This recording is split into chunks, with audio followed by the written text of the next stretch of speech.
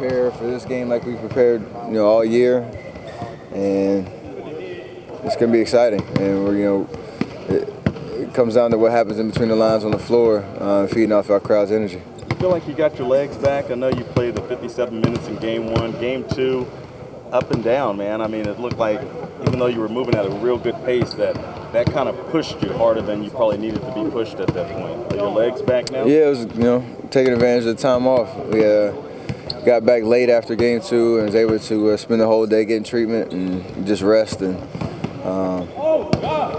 like I said, we're a young team. I don't think, hopefully, we can bounce back quick, and that we'll all be pretty fresh come game time tonight. So we have to play our tempo, to be effective. So we need our legs to do that. Is it true that sometimes this crowd is so loud you guys can't even hear yourself communicating on the court? It was like that game 3 against Denver when we first played our home game, our first home game, that just getting adjusted to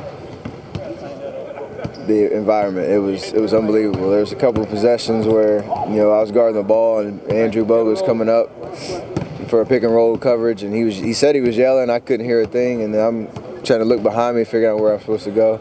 So we adjusted for Game 4 and Game 6, so it's gonna be even louder. But it all comes down to hand gestures, talking early, and just